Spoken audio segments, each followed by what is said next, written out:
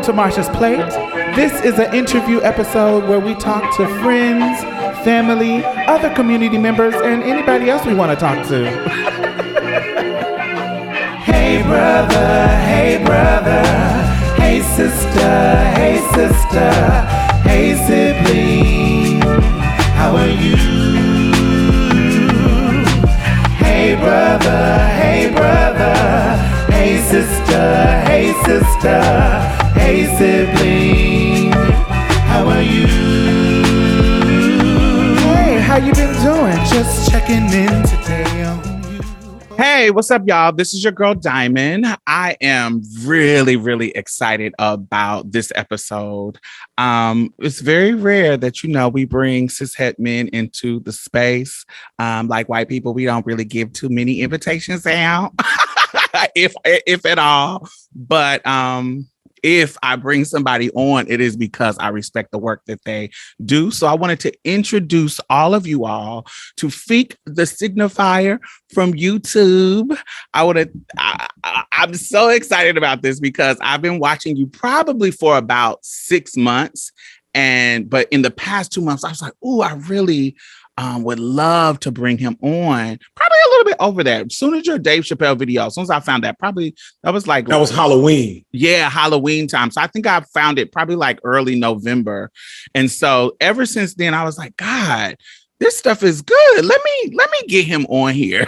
So he is a content creator that does video essays on Black movies and Black media and, anything kind of going on in the culture sphere from a cishet Black male point of view. And like I said, sometimes them points of views be whack, but he does a really good job in not being so whack.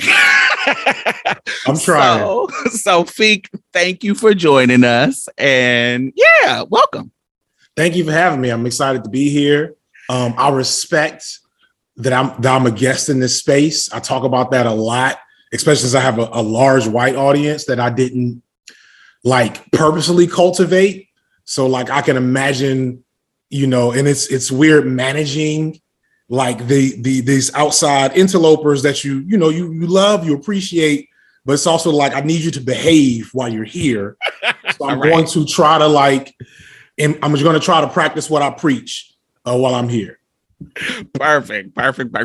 So tell me some of your history. Who was loving you and raising you and creating who you are today? What kind of led you here growing up when it comes to your politics? Who's your sibling? Who's your mama? What she do? All that kind of stuff. Ooh, I got some good shit for you. All right. So I am originally from Chicago. My mother and father both converted to Islam back in the 70s. My mother, I'm not going to say my mother was a Black Panther because she was a little too young, but she was in the streets a little bit, along with one of my aunts, my girl, who passed, God rest her soul. And then my father, as a product, also kind of was in the streets a little bit. But they both, as the Black Panthers were dismantled, they kind of got out of that and went more straight path. And so I have a background and an upbringing that by today's standard would be considered being a hotep. And so what's interesting about that is that while so many people come to that experience and knowledge later in life, because I had it as a kid, my perspective on it growing up, seeing other people come into it was real different, which, for lack of a better way of putting it, made me kind of distance myself from it by the time I was coming out of college. I was like, yeah, y'all niggas crazy. And there's too much wild shit going on. So I kind of left that alone, but it informed, a lot of my politics in terms of the needs of black issues. Right. Now, before you continue, to the people who are listening that may not know what Hotep is, can explain that to them, because I'm gonna remove the pejorative Hotep, and I'm gonna say Pan-African, which is what we called it back then. And so that's really complex, but for me, it was basically a cultural aesthetic that sought to purposefully reject European and Caucasian standards of living and morality and commerce and how you raise your kids and things like that, and replace them with basically an amalgamation, a mix of African and Afrocentric teachings. So something as simple as the names of all my brothers and sisters and my cousins and my children. You know, there's no European names on a portion of my family. Most of my family, in fact. You know, we went to like African festivals all the time. My mom and a lot of my aunts did African dance. My uncles played the drums. So it was mostly cultural aesthetic, you know, the types of things we wanted. We wanted to remove the persistent like stigma of being Black by immersing us into African traditions that we could feel good about, right? And, you know, but at the same time, there's a lot of other stuff I didn't notice as a kid that didn't start becoming more apparent until I got older, because a lot of it was still, the irony is that it was still rooted in this white supremacist, patriarchal framework where the men had to be in charge, women were expected to X, Y, and Z. And it's like, if you really know your African history, Africa was a huge continent with a lot of cultural whatevers, but for whatever reason, these people, and this is not everywhere in Pan-African and Hotep circles, but like the ones that we know about, they're all kind of talking that same shit. So I went to HBCU as well. And, you know, that was an immersion experience. I came out of there and got into education after some quick dabbles in entertainment and media, which I'll maybe tell some of those stories later.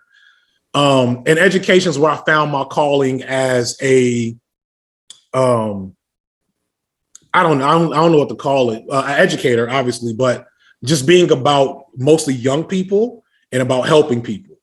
And that, you know, forced me to like examine my politics and examine my views in a lot of ways.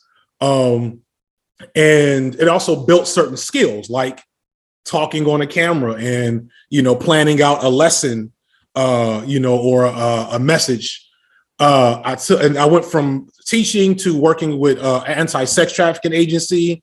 And then from there to working in public health. And then during the pandemic, I had been wanting to like, you know, do media stuff. I've written all kinds of shitty short stories and books. I was on a podcast once upon a time. And, you know, I was like, I really want to return to just doing something creative. And then I just said, fuck it, I'm gonna finally make this video. And I made a video about Hamilton and I was like, this was really fun. I kept doing it. And about a year later now, some point in time later, almost 2 years later, I don't know. Now I'm here. Now I'm a full-time YouTuber. So you said there started to be a shift against that kind of ideology. I grew up in Indianapolis, Indiana. So we both from the Midwest. And I know growing up that there, you know, Nation of Islam, Pan-Africanism. When I was in those spaces, there was a, you know what I'm saying? I grew up in the Kojic church.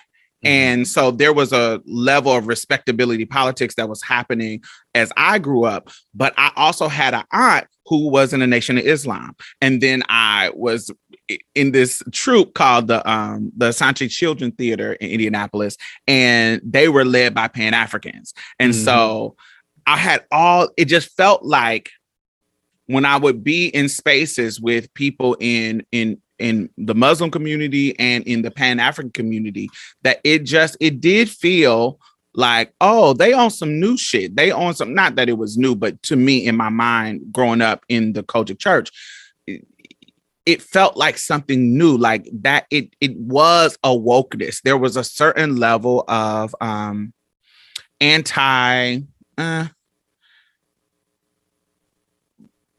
definitely white supremacy, but like a decolonization. It was, you gonna get the Kwanzaa auntie, you gonna get you're gonna get all of those Hotep uncle new lessons.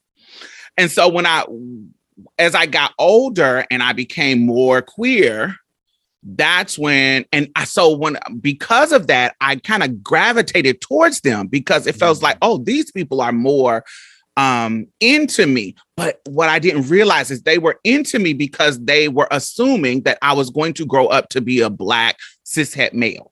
Right. And so because of that, and because of the patriarchy in those groups, I was being privileged and positioned to be in getting the lessons. Or we're going to get you some suits. We're going to do all of these things that put you in power, let you speak, let you do all of these things that, I didn't have the feminist analysis that I did to even pay attention to what they were doing to the girls until later. But when I got, when I was about to transition, right before I was about to transition, I started to see, I didn't have the language for it, but I knew it was something weird that was happening. And then once my queerness started to flourish, then it was like, ooh, I started to get a pushback from them. So I was already getting pushed from the Kojic church, but I started to get a pushback from them, like, ooh, that's not the way you go. That's not the way you're supposed to be. So for me, it was I could even, once my queerness started to blossom, and be something a priority to me, I really noticed the difference in how, oh, y'all are just pro-Black. Y'all are not pro-women. Y'all are not pro-queer. It was like, y'all are exactly like white people, except for just Black. That's literally all the difference is. And I didn't know the history, but I remember of knowing specifically when I was probably around 12, right before I transitioned, where I was like, oh, this is literally just white supremacy in blackface. Yeah. It's rough too, because you appreciate it. Yeah. It's rough because I remember, I have so many good memories, right? And I have to recontextualize them as an adult. It's like, find out Santa Claus isn't real or some shit. And you don't want to, I tend to lead with empathy. And so I recognize I had uncles, and my dad in particular, that were, they got a different type of beating from white supremacy than I did growing up, than most of us did. And so in their mind, to like recreate this clear patriarchal framework built on the same white supremacist ideologies of exclusion and dominance, it was a way for them to reclaim power when they had felt so disempowered, especially as men. And so like I want so bad, like so much of my content, and it's been rough because I've gotten a lot of pushback from other cishet Black men. I have a whole, well, now I'm done with the beef, but like I had a whole beef brewing with like the Black Male Studies crew. I don't know if you're familiar with them. I am not. But it's hard to explain. They almost sound like intersectional scholars, but it has a clear undercurrent of centering Black cis hetero men and just a penchant at misogynoir in terms of how they come across on Twitter. And when I called that out, people didn't like me anymore. You know what I'm saying? And so it's rough because I'm lucky. I had a handful of experiences in a certain disposition that made it relatively possible for me to decolonize my own where I show up as a man. What are those elements? Go deep, unpack that. What are those elements that allowed that? First, I just never, even as a boy, I never caught on with the hyper masculine performance element. I embodied it to an extent. I was a larger guy, I had a deep voice, you know what I'm saying? I had the features, but like the energy that you're supposed to perform as a boy, you start getting socialized into masculinity, specifically a patriarchal performance of masculinity by the time you're 3, right? And so probably one of the first moments where I was like, this shit don't make sense, was I had an older female cousin that would fight me, and she was bigger than me. And she would hit me with all her strength and I would cry. And I would go to my aunts and say, hey, stop such and such from hitting me. She's hurting me. And they'll be like, you can't be crying. You a boy, man up. And I'd be like, fuck no. She's hitting me. Tell her to stop. You know what I'm saying? And so like, it's like I had a moment there where I caught the unfairness of that framework just as a kid. Now, the difference is a lot of boys that get that and they create bitterness from it, which I also did, if I'm being real. So at several intervals when it was time to like perform masculinity, if I can reveal something personal, I recall being in a fraternity and, you know, having opportunities for certain sexual activities and being like, yeah, that's not me. You know what I'm saying? I'm not interested in that type of, you know, lifestyle, that type of movement, etc. And there's an othering that happens when you do that as a heterosexual man, because most men are not. Masculinity is performance, and most men are performing masculinity not off of just an instinctual desire to do the thing, but off the need to feel like I'm belonging or performing the framework properly, if that makes sense. Yes. And in that way, it becomes very coercive. Because and there's social capital that comes with that performance, especially when it's to peak level. Exactly. Exactly. So that has always been a part for me. And then when I started teaching was really where I had a couple of experiences with you know, young queer boys where I was like, this is like the shit we're doing here is wrong. This is all fucked up. And I had to sit and really like think through how these fucked up things were happening, to be like blunt, well, not to be blunt, but to kind of not get too deep into it. We were allowing the mistreatment of gay teenage boys in my school essentially because they were gay and they deserved it. Now, wait. You don't have to go into details about the school but the reason why I want you to go in detail how that systematically was happening in the school is because we are currently under an attack when it comes to trans people in school systems, and queer people are kind of along for the ride in the sense there's things that are happening. How, from your perspective as a teacher, how was those things structurally happening where we are allowed to kind of fuck them over? Basically, things that should have triggered explicit responses from an institution, red flags about a kid's behavior or a kid's living situation, or things that parents are saying, or the absence of parents, things that were clear red flags for these boys, where if they were girls or straight boys, would have been called defects, called a counselor, do this, do that, and see about it. Not even just see about it. Do your due diligence. We're supposed to be what's the word? Something reporters, where you have to automatically report. If you see something, say something. But basically, and so when it was like things were happening with some of these boys, it's like, that don't sound right, that don't look right, what's going on? It was jokes. It was, that's what they be doing. You know what I'm saying? It was stuff like that. And I'm also in the South at this point in time. I can say this. I had one little boy disappear. He disappeared for like 2 months. I ain't hear nothing.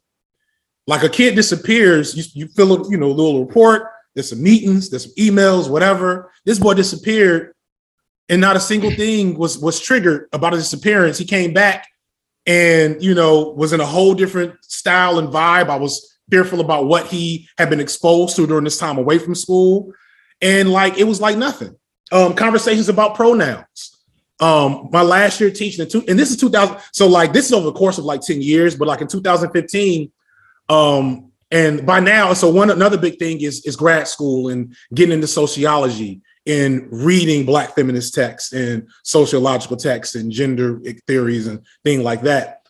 And I just remember just a conversation about pronouns and chosen names for, trans and queer youth in the last school I was in. It's like we had a little small meeting, like, hey, the new rules, these are rules now that come down from the school.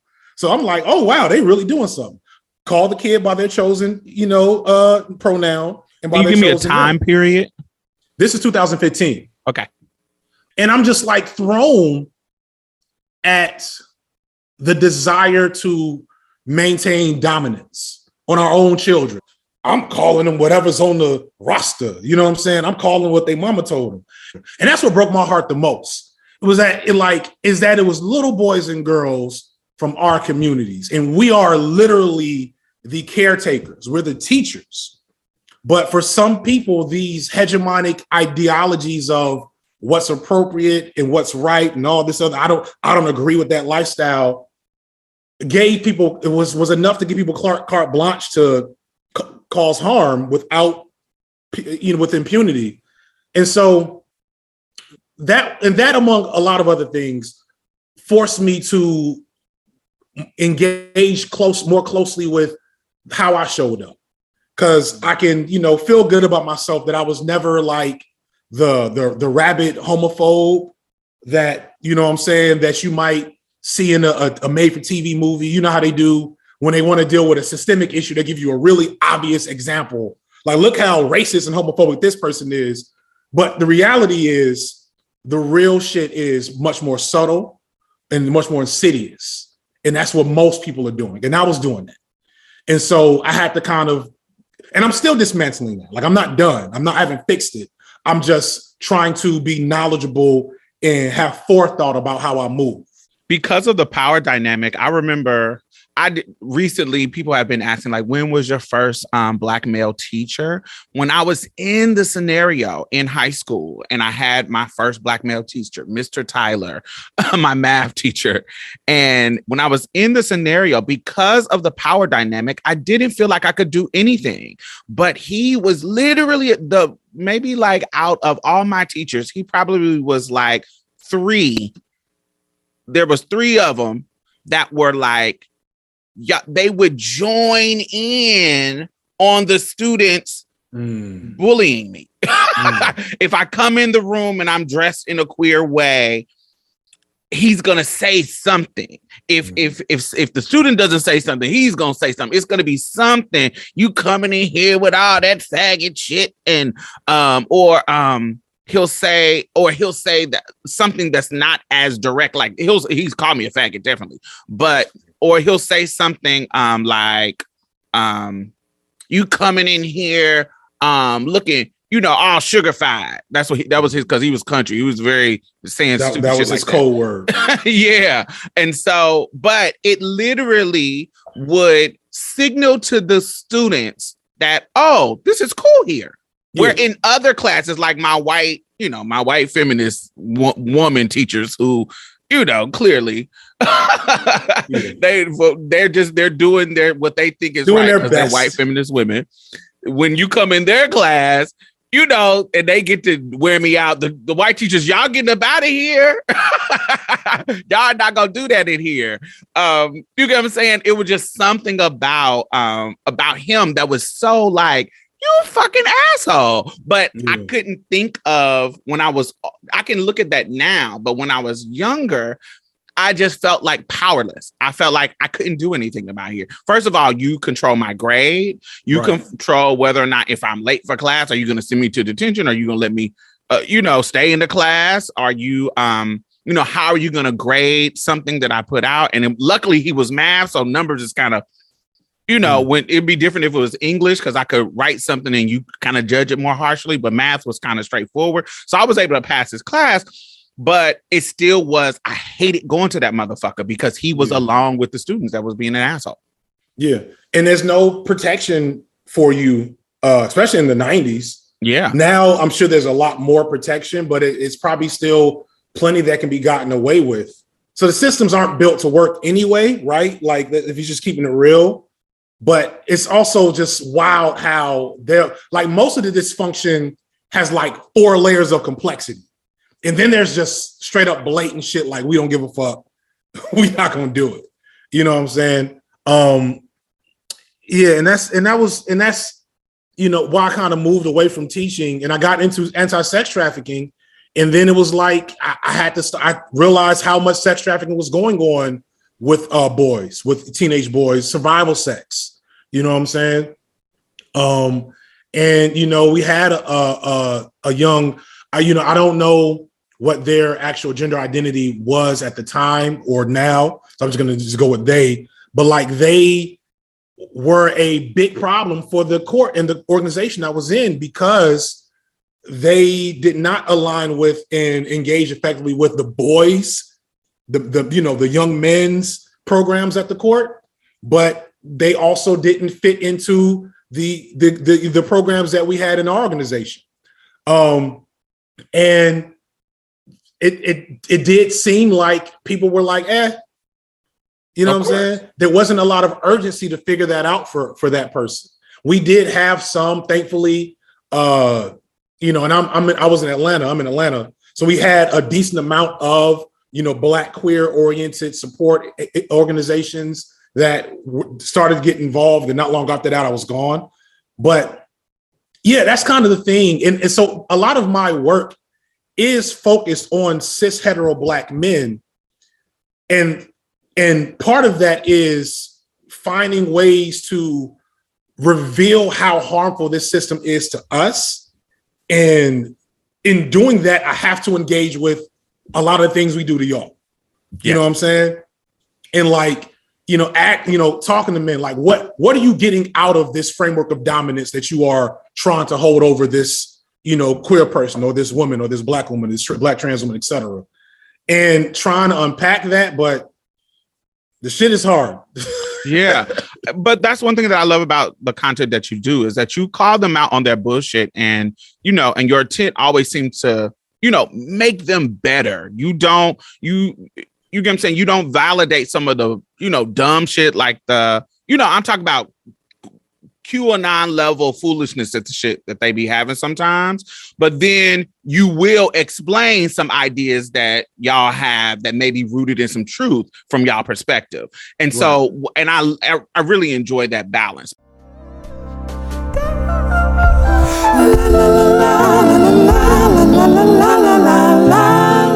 Oh my God, I want to thank all of our new patrons this week. Thank you. Yay. So not only are you helping to sustain this particular podcast, you know, I also donate to other podcasts. I donate to other organizations. I have my finger on the pulse of the community, and I know a lot of grassroots organizations that are doing great work out here. So you're not only helping to sustain us, you're helping to sustain other people in a community, because I put my money where my mouth is. You know, that's just the kind of bitch I am. Community as fuck. So thank you. I really, really appreciate you. And if you have not become a patron, why have you not? You can donate as low as $1 a month. It doesn't matter. Anything helps. Please. Do I have to play Sarah McLachlan and show you puppies? Like, what do I have to do? Do I have to resort to what the white people do to get you to give them money? Alrighty. Anyway, thank y'all. And the Patreon and PayPal link is at the bottom. Back to the show. As somebody who has, you know, male experience, not on no turf shit, but I have because I was born assigned male at birth.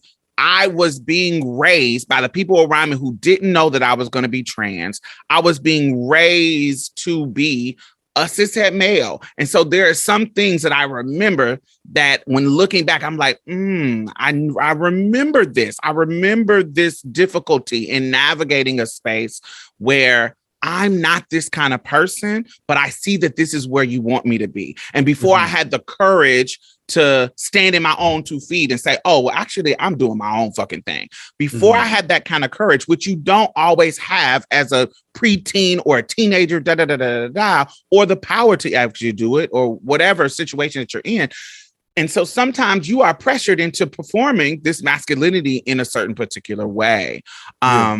And so that leads me to the conversation about one of your videos about Kanye West.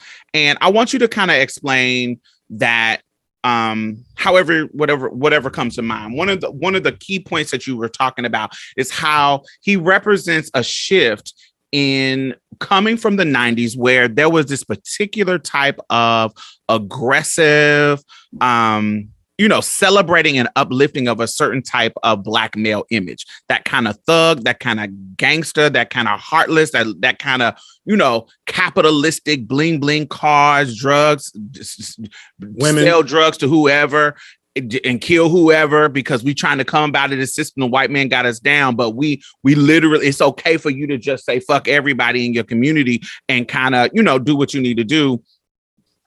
And there was this thing that was the norm. You couldn't even be successful if you weren't. Now, of course, we had different people like Mos Def and Common and other people who were kind of conscious rappers, but they didn't get to that peak unless they were in that kind of gangster mode. Unless they had the DMX mode. Exactly. There was none of this fucking Black boy joy shit that's happening, that that kind of Kid Cudi and Chance the Rapper or whatever. But Kanye kind of represented this shift, that he was a different type of dude, and you weren't expecting him to be this kind of popular dude, but then something happened. Something happened. So tell me about your analysis of Kanye West's rise and how that shift happened, and how that is informing how we see Black male culture today. I could have made that video 6 hours long to get into all the preamble details. So I'm gonna do it all here. No, I'm not gonna do that. There's a capitalist incentive to commodify Black masculinity for everyone. Because what people realize, probably coming out of rock and roll with Muddy Waters in them, is that something about Black masculinity within this patriarchal framework, people fucking love it. They want to look like it. They want to fuck it. They want to kill it. You know what I'm saying? They want all parts of it. They want to see it dance. They want to see it bounce a ball. And so hip hop gave it a new flavor. We want to see it be dangerous. We want to see it in its unbridled rage of against their own condition, right? And once these capitalist entities realized that was like going to be a hot market, they was like, all right, that's what everybody doing. All of y'all is NWA. Every single last one of y'all motherfuckers. And even NWA wasn't NWA. Is a funny thing that people don't even know. And so that was like the late 80s until Kanye, essentially. Now, like I said, you have these other figures that were dabbled in and they made good music, but they could never be the true commercial juggernauts if they didn't have that hard, rough exterior. Kanye gets here. Kanye is a genius. You know what I'm saying? And two things be true at once. As I gush over Kanye, I want to make sure everybody listening and watching, I am not condoning about a different Kanye. I'm talking about a different Kanye. I'm not condoning his current state and all the things that brought him to that point. But in 2002, when you could love Kanye unconditionally, the nigga was a genius and couldn't nobody tell him nothing. Like, it's literally one of his songs. And so, but the industry wasn't ready to make that type of shift. They weren't ready to pull away this super hardcore veneer and see a Black man as more than just that caricature. Basically, Kanye just was so excellent and showed that, look, there are all these other aspects to Black male humanity that are just as commodifiable, which is the truth of the matter, but are also beautiful and were needed for, boys like me and a lot of the men I knew. Niggas was in college still trying to act like they was in the streets. It's like, no, nigga, we're in college.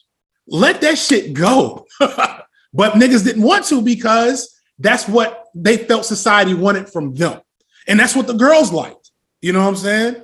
And so, niggas performed that. And then as Kanye came and like shifted the frame and dudes realized that girls would like you if you had on a dope outfit too, or knew some art, so it just switched things up.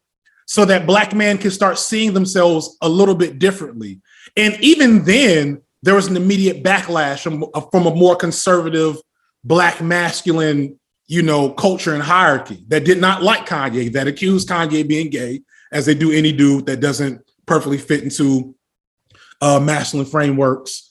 There was a clear resistance, and from women, there was a clear resistance to what he was doing. But the end result was this paradigm shift. Now, sadly, the rest of the story, right? And now Kanye's circling back into this weird conservative fugue state that doesn't make sense every other week. Like he's normal Kanye on Tuesday and this new Kanye on Friday.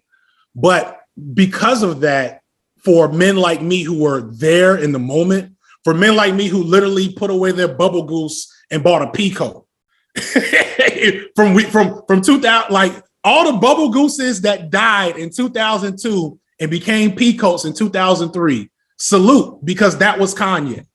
You know what I'm saying? And yeah, and here we are. Yeah, he had a different. If I just think musically, unless you fuck with music like that, you might not know. But I feel like Kanye did to hip hop what Alanis Morissette did to female rockers, female-led rock and led rock alternative bands, which was a boys' club. Alanis Morissette did that. Then further down in the 90s, what Erykah Badu, there was a particular aesthetic to Black female R&B people that was sexy, that was kind of like Aaliyah, that was kind of like just Tony Braxton, Erykah came with a whole different swag, a whole different sound that was, this is another way that we can do this. And it shifted how Black girls were seen, how Black girls could to be and still be in the in crowd when it comes to our community. I feel like Kanye West did that same thing in hip hop. When I think about all the shifts, because I'm musically eclectic, so I see these shifts in these particular groups.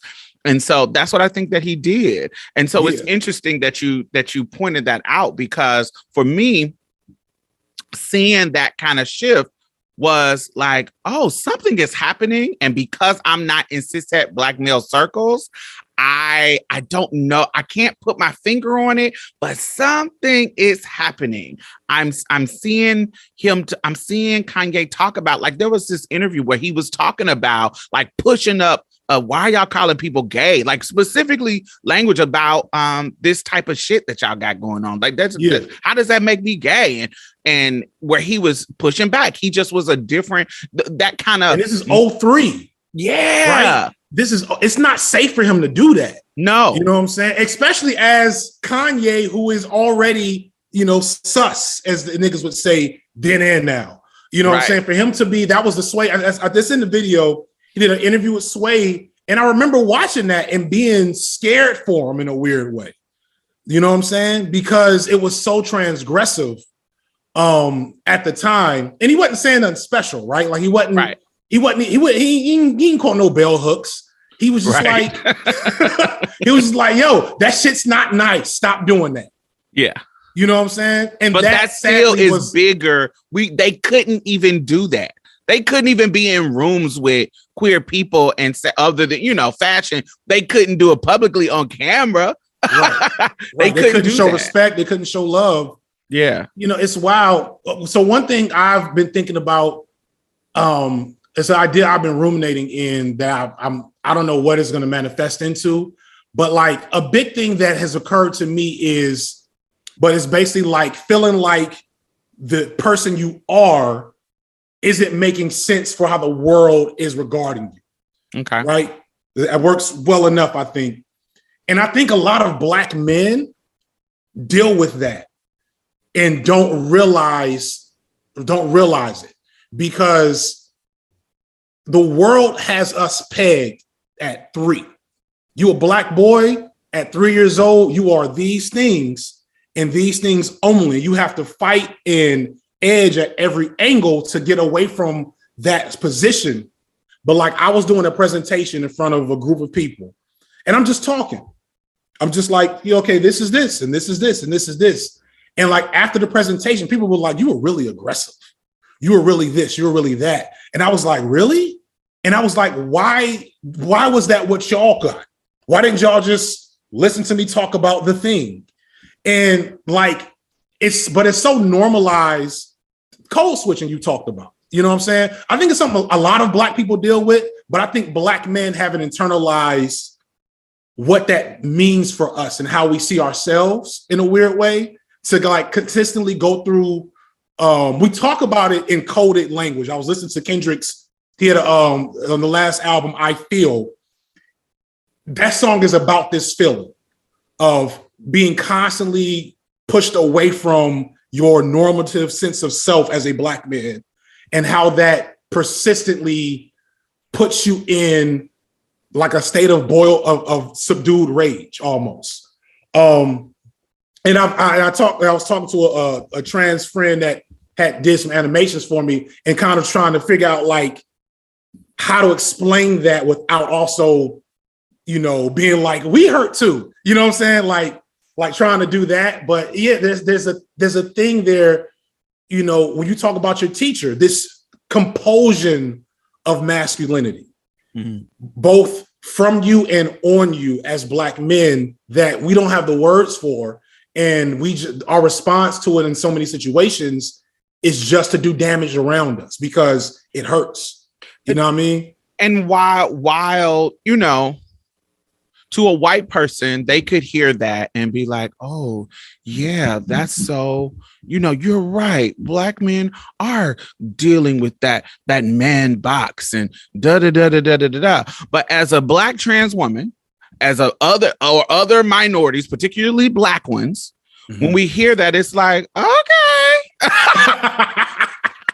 It's very like, okay. And so in my mind, it's like because of the heaviness due to like the weight of racial oppression against Black men particularly, I feel like they have a hard time seeing when those same kind of sentiments apply to us, especially regarding gender or and you know, like when we think about like Dave Chappelle, we'll get on him. But when we think about particularly like transness, because transness is about gender identity, I really don't understand because Black men can exquisitely, like Dave Chappelle, exquisitely explain the boxes and the things, the nuances when it comes to navigating their manhood and being who they are when they want to be out the box, when they want to do something different, and all these things that stop them from being this.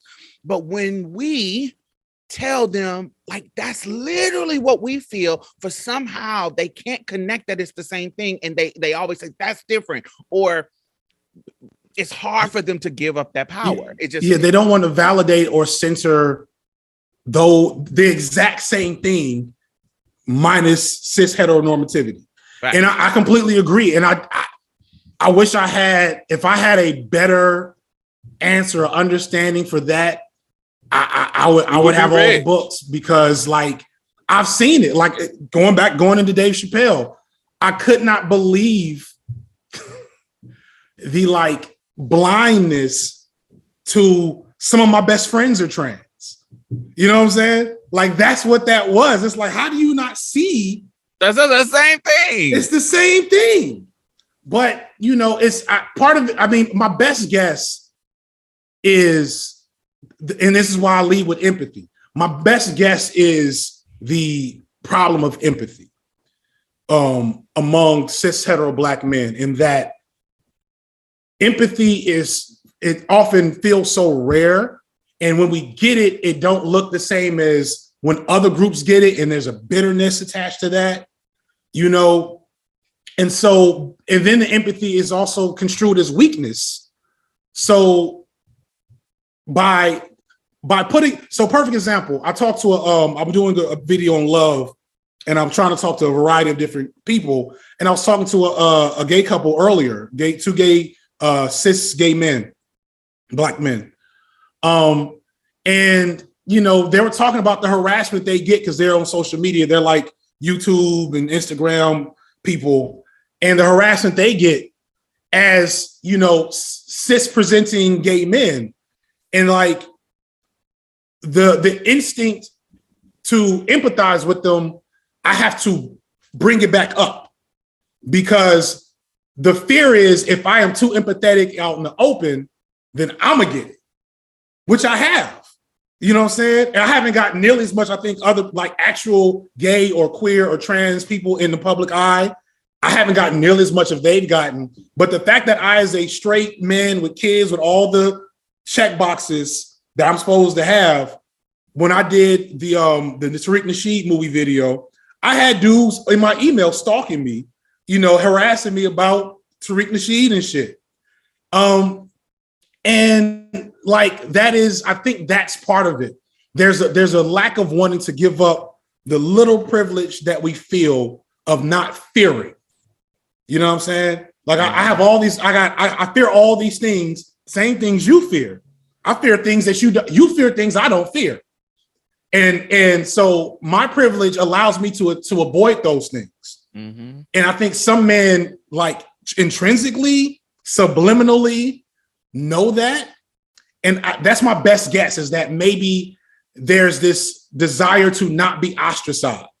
I remember being in high school and watching, having a friend of mine say something really homophobic and not being okay with it internally, but outwardly laughing, because if I'd have said something, I might have been next. But we expect white people to give that on up so easily when it comes to our shit. And then also it's weird to hear that kind of caution to stand up to bullshit, because as a Black trans woman who has been on every front line when it comes to when a Black cishet man dies, I am more vulnerable. In Ferguson, in Houston, when George Floyd died, I remember being in the crowds, being called a man, being called what? We're literally marching for Black lives. And if you clock that I'm trans, my homegirl had signs that saying that trans lives matter too, all Black lives matter, all these things. Literally, motherfuckers, we literally are marching for you motherfuckers who are being killed. And you can't even give us the grace in this moment.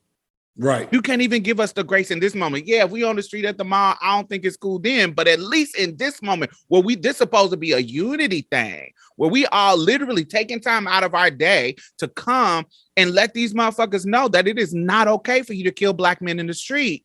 And I know for a fact that police will sexually assault me. If I get arrested, they will sexually assault me. They will do so many things to me, but I'm still willing to get out here and march for you motherfuckers. So it's hard for me to, when men say, oh, I'm scared, I want to give that up. It's like, nigga, so we go through so much for y'all motherfuckers. You should be able to do it too. And that's the really like, that's the thing that really brings me down when I have to like engage with that reality. I have a homie, Anansi is non-binary. I'm not sure of their gender identity. Are you familiar with Nancy's Library? No, but I actually seen their commentary in your Buck. Is it Buck Breaking video? It was the Chappelle video. Anansi was in the Chappelle video. That and had the same thing to say about like, if you are on the front lines, you see y'all are there. I can't imagine what would bring these folks in that moment in particular to be harmful and destructive and toxic. To like, I just don't get it. I was on Reddit a lot because I was trying to like figure out how to do this YouTube thing, and I joined all these Black male or like groups on Reddit, and like only one out of four was not awful to be real. Because like, you know, and dudes complain, and I get it. Like I've seen the divestment videos, and the niggas ain't shit videos, and I don't like how they talk about us. And I do see a lack of empathy. But I also recognize, and I've had to learn this from talking to Black women in my own life, that like, look, the way we make y'all feel, I get why y'all talk about us like that, is the bottom line.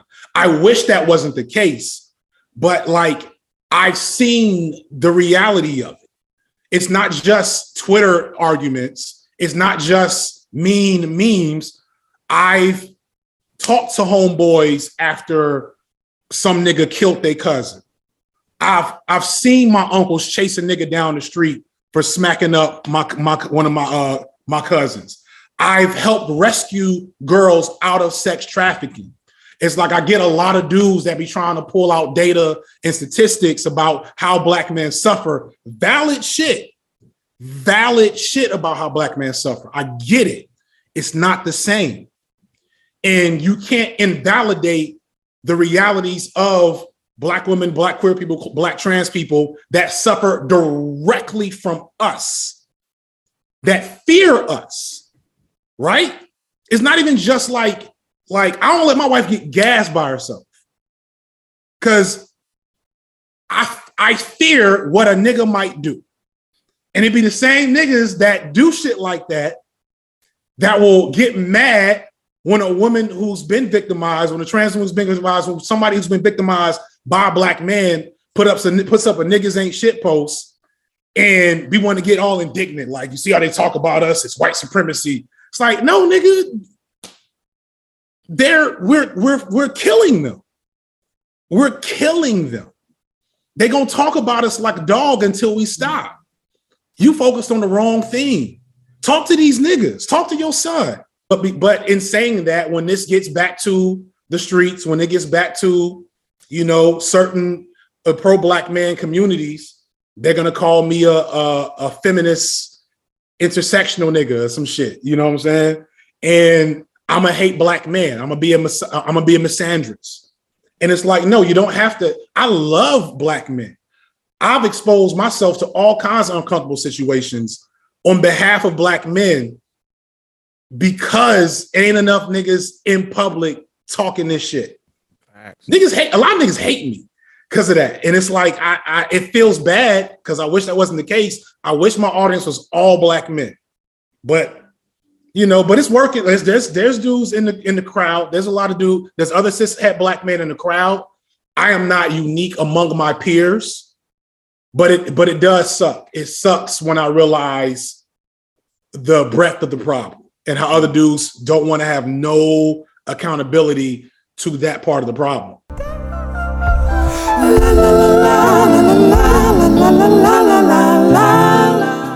So let's switch it up. We share something in common. We don't like Lee Daniels' work. We don't think it's bad, but we're just kind of not interested. It's just something about what he creates that just does not resonate with me. And I think it is because he is a respectable Negro gay to me. And so some of his stuff just doesn't land. A lot of that Oprah, a lot of that he who shall not be named. Yeah. Pound cake speech, if you know what I'm talking about. Right. A lot of that in there. Yeah. So, but you talk about this thing, this concept about the gay agenda.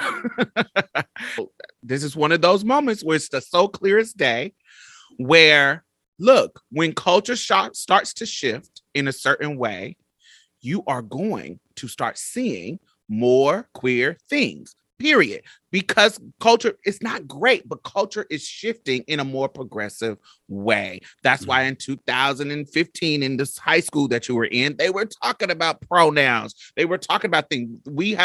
Our group has done work to shift the culture in a more positive way. As Black people, when we were back in the 50s, 60s, we were shifting the culture in a specific type of way. That's why we were seeing Sidney Poitier, a dark-skinned man, winning an award. We were seeing, well, we didn't see a lot of dark-skinned women winning an award, but we saw the Black. You did a great video about colorism in the Black male community. I thought was interesting too. Thank you. But we start to see a shift. We start to see things like Roots. Everything is not going to be perfect, but we start to see things, cultural markers that we have never seen before. And I bet you there were some white people who didn't want this change to happen that was saying, oh my God, this Negro agenda, these niggas is popping up everywhere.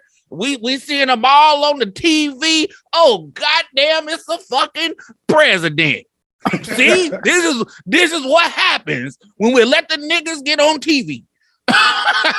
We see that I bet it's some white people that does that. Yeah. How are you not seeing that you are doing the same thing about the gay stuff when you start seeing our stuff be put, our stories, our narratives, our stuff happening, when we're not sitting in the corner quietly like you would want us to be? When they start making stories about us, how are you not seeing that is the same exact thing?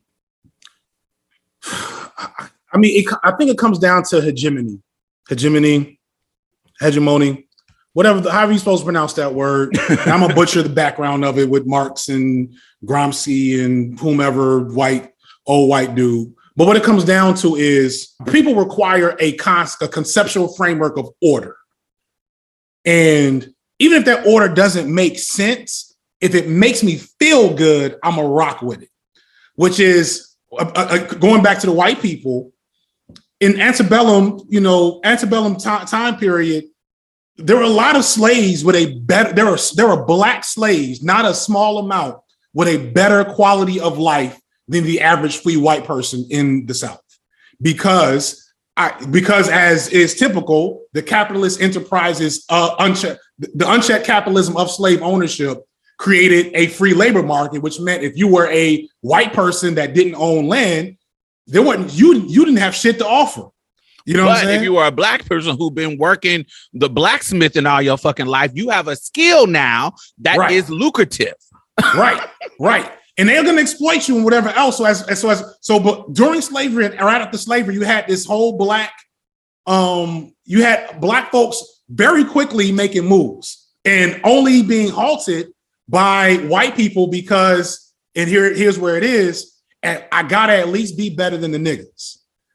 And so that's what it comes down to an extent, is that, as you know, there's a lot of black men who can only conceptualize a world where we are centered, at least in our world. In our world, in our circles, we are the center. We're the patriarchs. We're the heroes. We're the people that go up on the murals. We're the figures in Black History Month. It's us. Even if it ain't me, raggedy ass, you know what I'm saying? Even if it ain't me, average ass nigga that's on Reddit, you know what I'm saying, on Twitter talking that shit. It may not be my mama's me. house, ashy, ass ain't unwashed, shitty ass stains in their drawers. Even if it ain't me, it's my kind. It's cis hetero black men. And so I think when it became apparent that Black queer people were starting to have a voice, and to be fair, within a lot of these spaces, Black men have felt marginalized. So there's also a jealousy because we can only get one through the door at a time. We can only get a Spike Lee that leads to a John Singleton that leads to a, I don't know, Ryan Coogler. You know what I'm saying? Like, so you only get one through the door at a time. Everybody else's movement feels like an alert, an alarm. You know what I'm saying? Oh, somebody like got what? How did Lena Waithe get a writing position? You know what I'm saying? How did who we talking about? Lee Daniels got 3 movies in 5 years. It's an agenda. Forgetting that we had a Spike Lee and a John Singleton and 5 Blade movies. You know what I'm saying? Like, and so, and when you're not self-critical and when you're not in a constant state of decolonization of your mentality, part of it's the Black church. It's also, the peripheral religious entities. It's the nature of our society in general is patriarchal. Uh-huh. And, white supremacy loves to hold up examples from these oppressed communities as, you can do it too. right? So we feel unfree. And so every encroachment from these other entities that is not exactly like us or within our hegemonic framework feels like a transgression. And the dumbest of us, or not, let me be empathetic. Those of us most susceptible to magical thinking to explain our pain run with that agenda because it gives us back some power. Right. It stops being about how white supremacy has emasculated me as a man. It starts being your fault as a queer person that I am in this position, that you have aligned with white supremacy against me. And thus my accountability to the situation is lessened and I have another person to blame and I can make sense of it now. Now it makes sense. And that is very akin to the motherfuckers that was on the Capitol a year ago that, want to blame everything except for the people they voted for their problems. That's how hegemony works. It gives us a dominant framework, and no matter what the evidence and the reality is, we will find a way to twist it to fit that framework. And that framework in the Black community is patriarchy. And there is a market when we think about the Tariq Nasheeds, when we think about the Umar Johnsons, when we think about, even you point this out, which I thought was brilliant too, because it was something that only people in our age bracket would be able to kind of reference. You point this out when you talked about Dave Chappelle and the Andrew Dice Clay critique from George Carlin. Mm-hmm. And in it, George Carlin, right? That's who it was George Carlin. Yeah, George Carlin. So how George Carlin was critiquing his type of comedy because there was a market for him at the time. Of course, Andrew Dice Clay couldn't work now, but back in that day, that anti-woman, anti-gay kind of uber masculine persona that he put on, which was a persona that he put on, that worked for him at the time because there was an undercurrent of angst with young white men about the Ellens of the world, about the women, this shift in women's culture movement, that was put Hillary Clinton. Even Hillary Clinton, exactly. These kind of shift in how we were thinking about women, how we were thinking about gays. And so there was a market, literally a market that said, Andrew Dice Clay, I can create this and there's going to be a market of people who like it.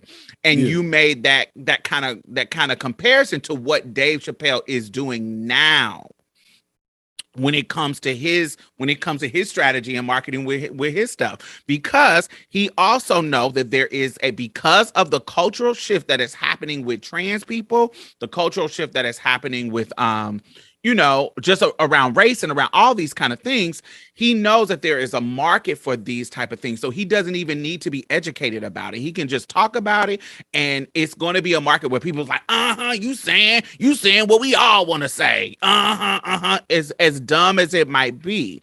And so can you talk about that a little bit? Let me show some love to the brothers for a second. We also have to point out that this is a non-binary problem within the Black community. Yes.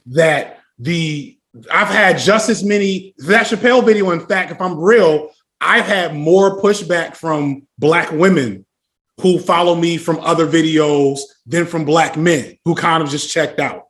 Or maybe they're just not around them. I don't know. And it's because men want to feel and be a certain way. And everybody else wants that too. We just don't talk about how we all are helping to reproduce patriarchy.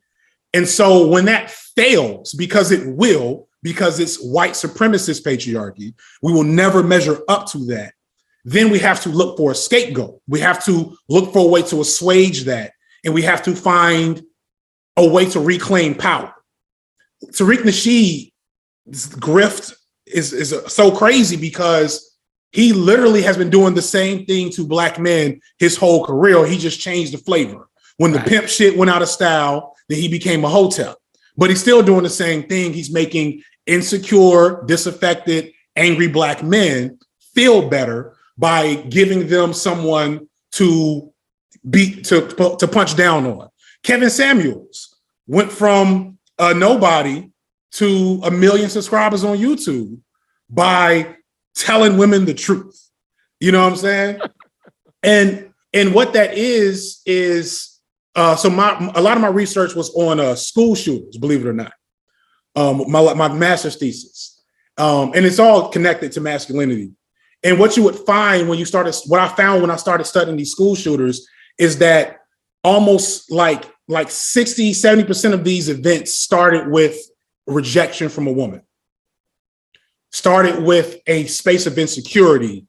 And they speak to, and when you read their diaries, they speak to this shooting event as a way to reclaim power as men.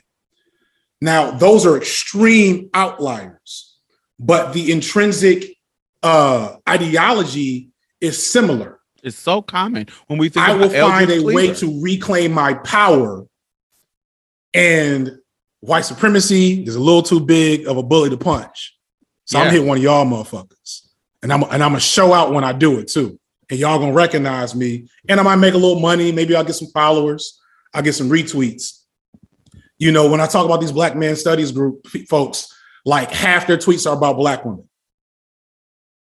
We talking about white supremacy. Half the tweets is about Black women. It's like, what y'all doing? Why y'all punching sideways at best? You know what I'm saying? But yeah, that's what it comes down to. And we have seen evidence of this when we think about Eldridge Cleaver, and when he was writing in that book saying that I literally started my raping of Black women to practice so I can get to raping white women. And it was literally because this is my way to get some type of power that the white man is not giving me. As toxic, that's an extremely toxic, way to think of it. But not only does it let you know how acceptable this type of behavior was in the time that he wrote this book, just the fact that he would put it in a book that is going to be published, just the fact that he would put it in this kind of situation.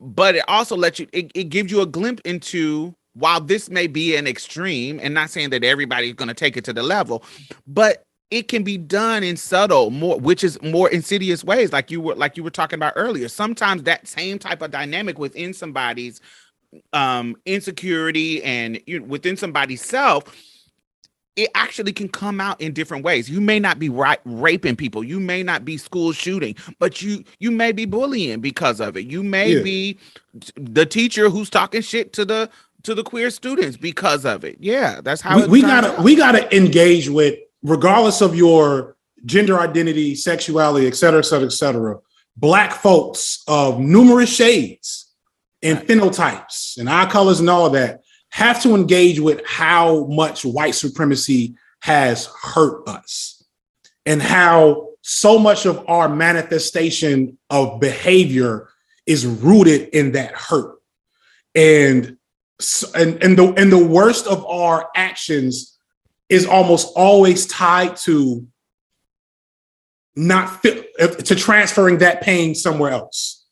And because we live around each other, and because there's power dynamics around gender, you can't deny that looks a certain way. And when I see the things that Black men have tried to show me how bad the Black feminists are, it's like, this is coming from, like, even if I fully agree with you, which I don't in perspective, but I get where you're coming from. Can we stop trying to aim this sideways? Because we know if we stop and internalize that we are being hurt by the same paradigms, and we hold we at a minimum Black man that got the biggest guns in the equation.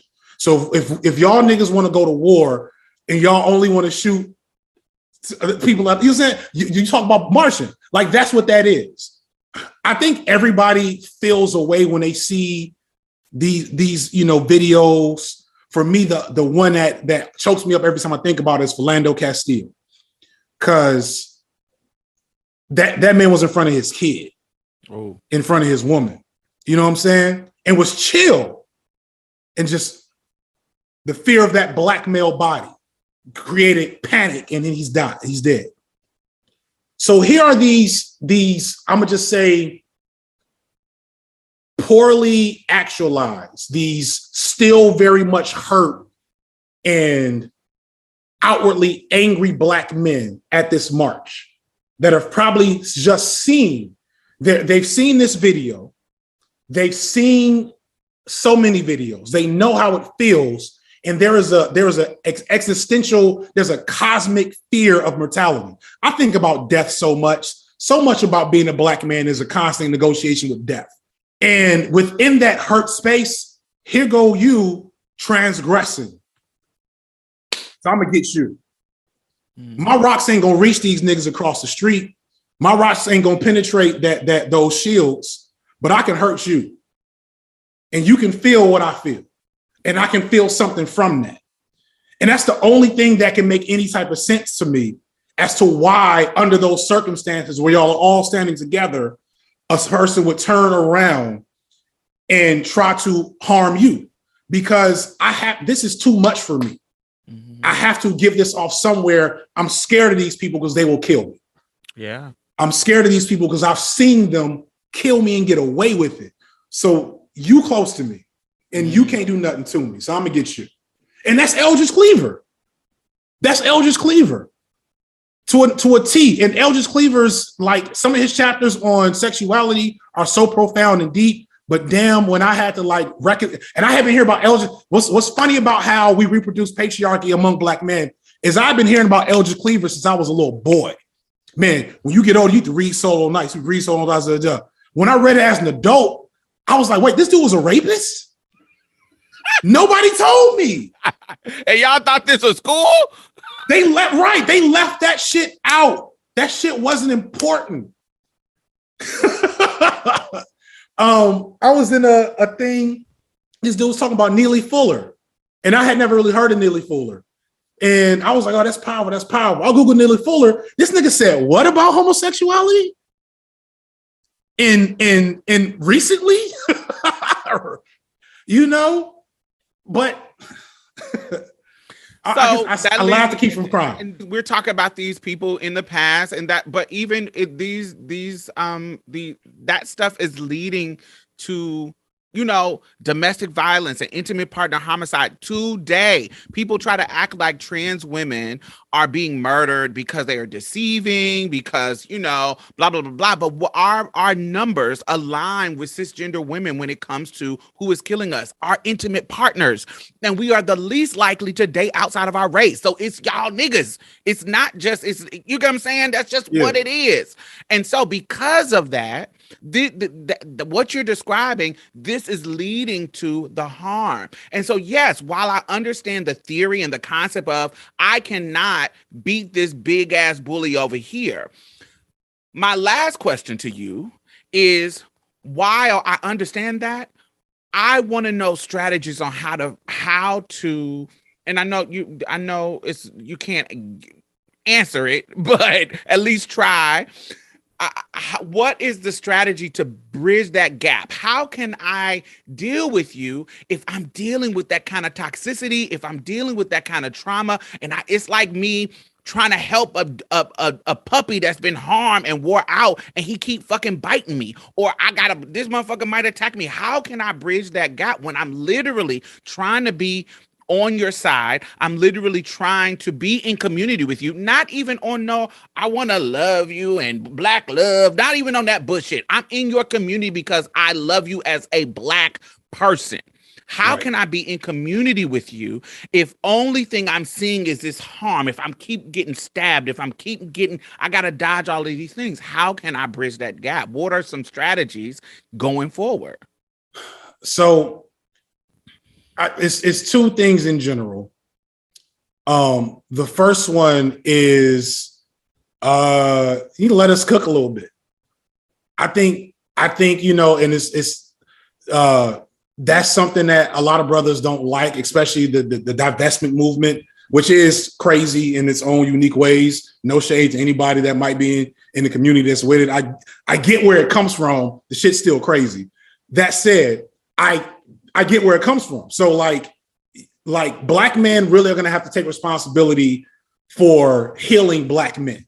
And so the best thing you can do is empower the men that you see trying to heal us, because the hurt that some of these brothers are coming out of is going to make it impossible for them to be capable of being in community with non-Black men. It's going to make it, some of these dudes just can't. There's dudes on the border, but some of these dudes just can't. And so it's really going to be a matter of other Black men, because we don't listen to y'all. So other Black men are going to have to be direct in engaging with these issues internally. That's one of the reasons why I started the channel, because I was like, I've been talking this shit, but like I gotta put something out there. I know I'm not alone, because at this point we're talking about generational hurt. We're talking about things that are bigger than just the newest Tariq Nasheed documentary. We're talking about upbringing since I was a kid, and so it's that's not going to be unraveled and dismantled quickly, or by somebody who doesn't have a true empathy with what that feels like. And that brings to the second thing, talking about the kids, is one big thing for me is that we have to reframe, and this is an everybody thing.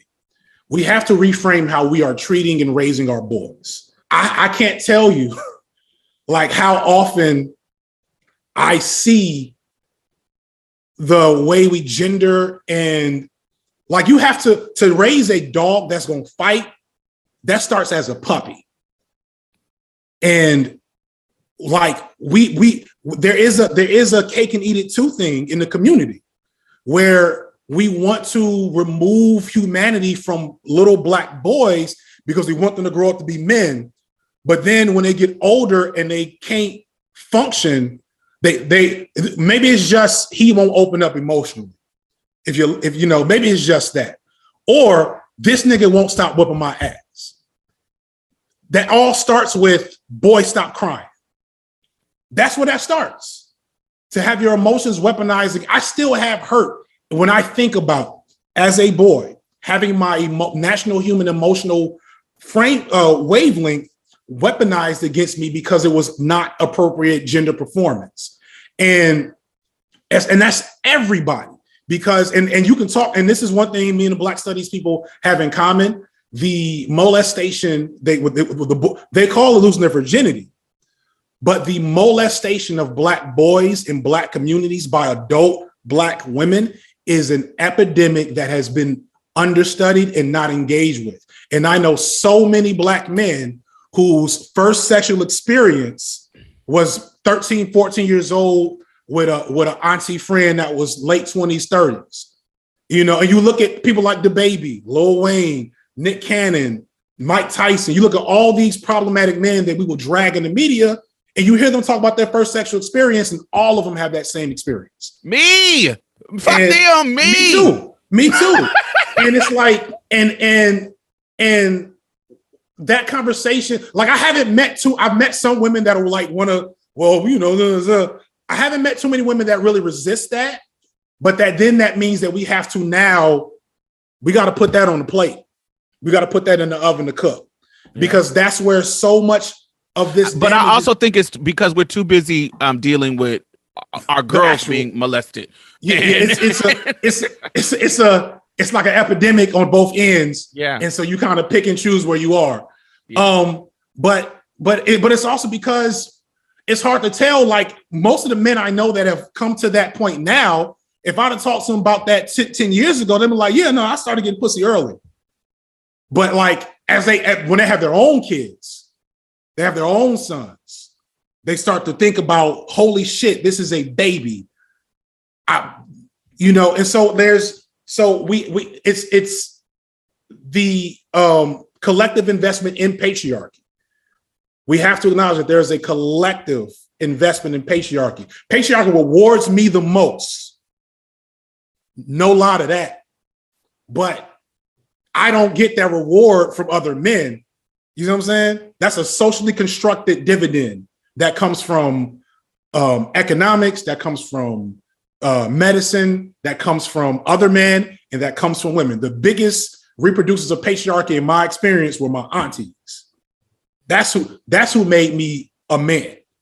You know what I'm saying? And I know a lot of Black men that will speak to that experience, that they were more fearful of their masculine performance from the women in their lives than the men.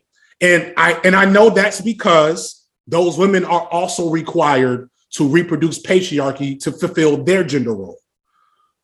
But we have to recognize we're talking about a multi-pronged front when it comes to protecting these boys. Because then these boys, hopefully, this is all fucking theoretical at this point, will be easier to engage with dismantling their own shit as they get older. They won't have the same frameworks of dominance that they feel the need to feed into as they hit puberty and become a young men. And then we are talking about cycle breaking. And then one last thing is also a lot of this is economic.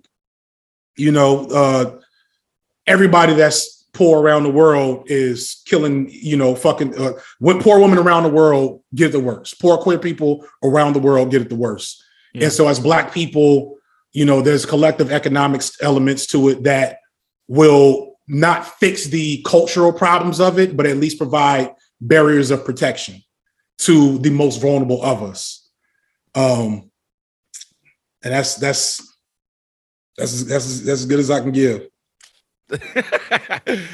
Well, I want to thank you for joining me. This was a great conversation. I knew that you would be able to handle it. And can you tell the people where they can find you? Yes, I am FD Signifier. I'm on YouTube, Twitter, and Instagram as FD Signifier. You should be able to find me. No period in between, but sometimes maybe. Yeah, I got a video about love. I just dropped a video about Drake yesterday.